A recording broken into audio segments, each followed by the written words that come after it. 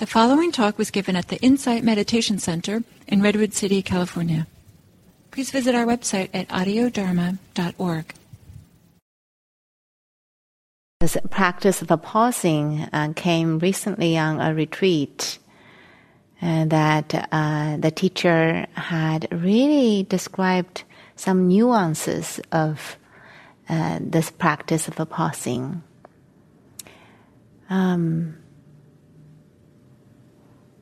Let me see if I can find a different way to kind of describe this process. First, think about pause not as a light switch. You switch the light, it's on. But rather, it's like a dimmer switch. It's kind of go like till the light go up and completely lit up. So it's a process, and it starts with a momentary awareness that you're in a flow of unconsciousness. But you notice, oh, I'm being carried away by a whole long stream of thinking or emotional waves, turbulence. And so the pausing starts with a moment of noticing you're being carried away. So start right there. That's kind of the beginning of the process. And when you see that, with this practice, you drop in an intention, say, oh, pause here. Now, this dropping in the intention is not a demand. It's not must. Something must happen. But it's just an invitation. Oh, I'm carried away. Let's pause. Let's pause right here. And then you kind of, this intention began to add to this process, from the moment of becoming aware. And there is this intention. The awareness isn't quite established at the very beginning because we have this momentum to going with the flow. But this intention will begin to shift this a little. And so I use this analogy as if you're in the current of your thoughts and, your to-dos, your projects, and you have an intention to step out of it. But now, you can't just leap out and be done with it. You're going to have to take a step, another step, one foot, another foot. There is that momentum. And so, as we began this process, what we're also dropping in is more and more this momentary awareness. So you begin to kind of noticing, and then you notice, oh, I can pause for right now. And you may kind of have your one foot out of the current of your thinking, but you're still wobbly. You still need to figure out this project. Let's finish this project in my head. But then you have this other moment is, oh, I'm being carried away again. So it's kind of just pause and keep going with this momentary awareness that is happening. And we don't do so much, but to just kind of connect with that, with the present experience. And at some point, maybe both of your feet are out of the current. Maybe you're still wobbly. And what often happens in our actual experience is this momentum can be quite strong. Oftentimes we're just switching lanes, or going from the fast current of thinking to another kind of lane that we didn't know that the momentum is still on. Even when you begin to notice the momentary awareness that's there, when we're not really connecting with the breath that's happening right here, we can go on with this high speed notice, in breath, out breath, tingling. What's next? And, we just kind of go bam, bam, bam, bam, bam. And we can, go on for a while, mostly just kind of switching lane of a fast moving. And it takes another moment to notice, I'm carried away again. Really kind of pause and wait.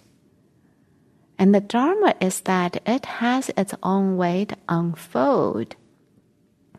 We don't need to tinker so much. And so we kind of let this process of tumbling to settle on itself. And so this settling itself is starting by meeting with what you can notice more fully. And so if you catch up yourself noticing the breath, can you just be with that breath and to let it complete itself? Or if you're noticing some tension in the body, can you be with that tension to let the tension be fully known? It doesn't have to go away, but you're really kind of meeting it more fully. So you're not slipping off to look for the next thing. And I use this analogy that, when I was working in the high tech, it was a very busy time. And I remember, I had to run from one meeting to the next. And this one day, I just had a new employee in my group. And he was walking up to me and, reaching out to shake hand. And I barely touched his hand because I was running to go to the next meeting.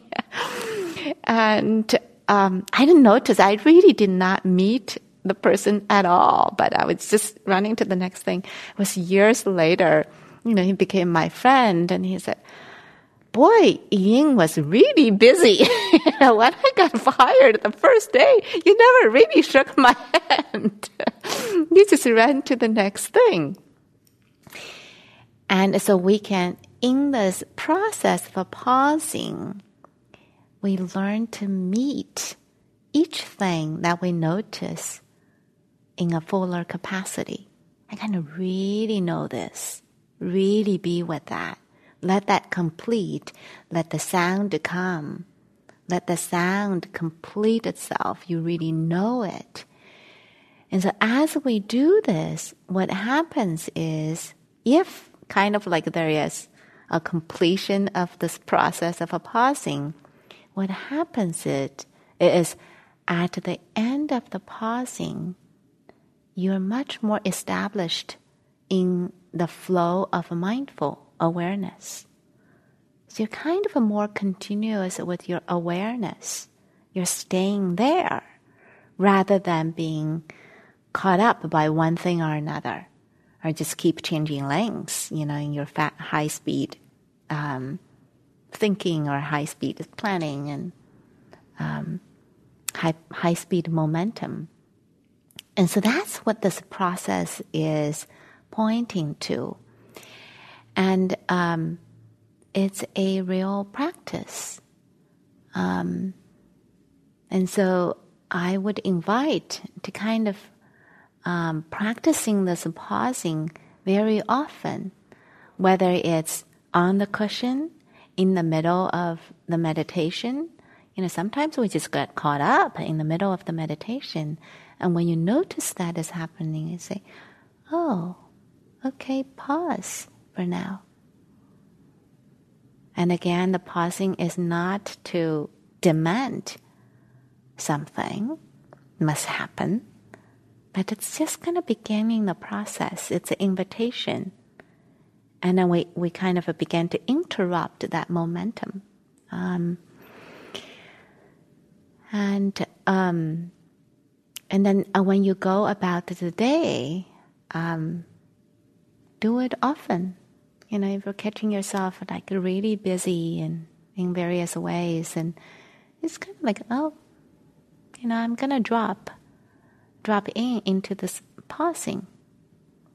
And like on this retreat, when the teacher taught about pausing, he gave an example, a long-term deep practitioner.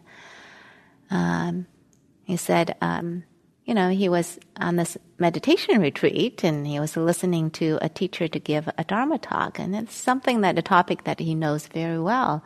So he found himself in the middle of the Dharma talk getting agitated. And it's like, when is this going to finish? And just look at that, it happens to us.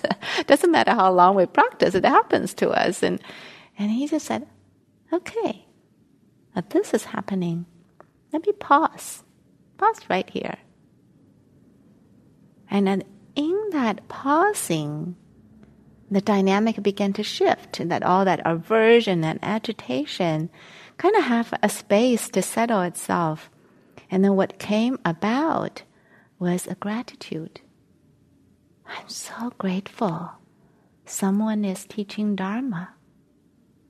And that it just kind of all of a sudden shifted the mindset.